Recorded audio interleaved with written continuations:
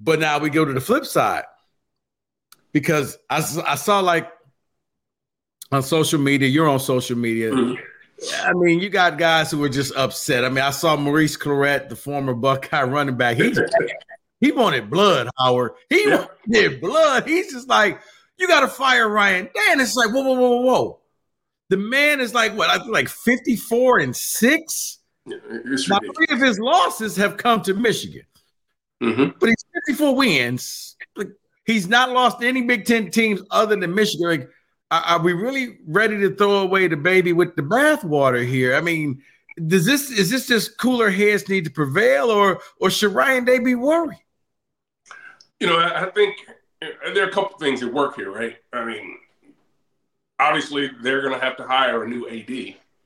Gene Smith isn't getting involved in what needs to take place.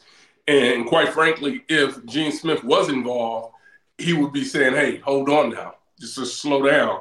I know we haven't been winning the game that everybody wants us to win, right. But this is still and you might as well say an elite coach, been able to get it done. He just has not been able to get over the hump recently of what Michigan has. And I think you also have to acknowledge that Michigan isn't the Michigan team it was 4 or 5 years ago. We've watched Harbaugh, really retool that staff this last time, and it really took off. I mean, it really took the next step. So Michigan right now is playing at a very high level. There's been times in the past where they haven't been, and Ohio State was able to dominate, but that's not the case right now.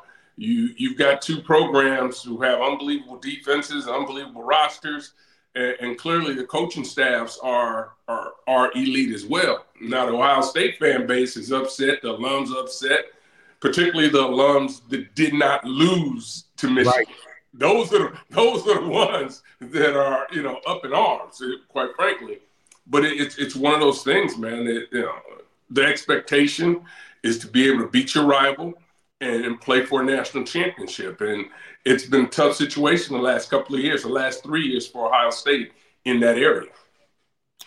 Yeah, I mean, I look at the Buckeyes, and I think Marvin Harrison Jr. at the end of the game kind of capsulized everything when he just kind of sat on the ground and was like, I don't know what else we could have done, but it was a great game. For like I say, if you didn't have a horse in the race, man, it was fun to watch. That whole weekend was fun. Yeah. Between that game, between the end of the Auburn-Alabama game, the Washington State game. It was like, man, I'm looking forward to conference championship weekend because I think every game has all the levels of intrigue except maybe the Big Ten game when you got Iowa coming in there.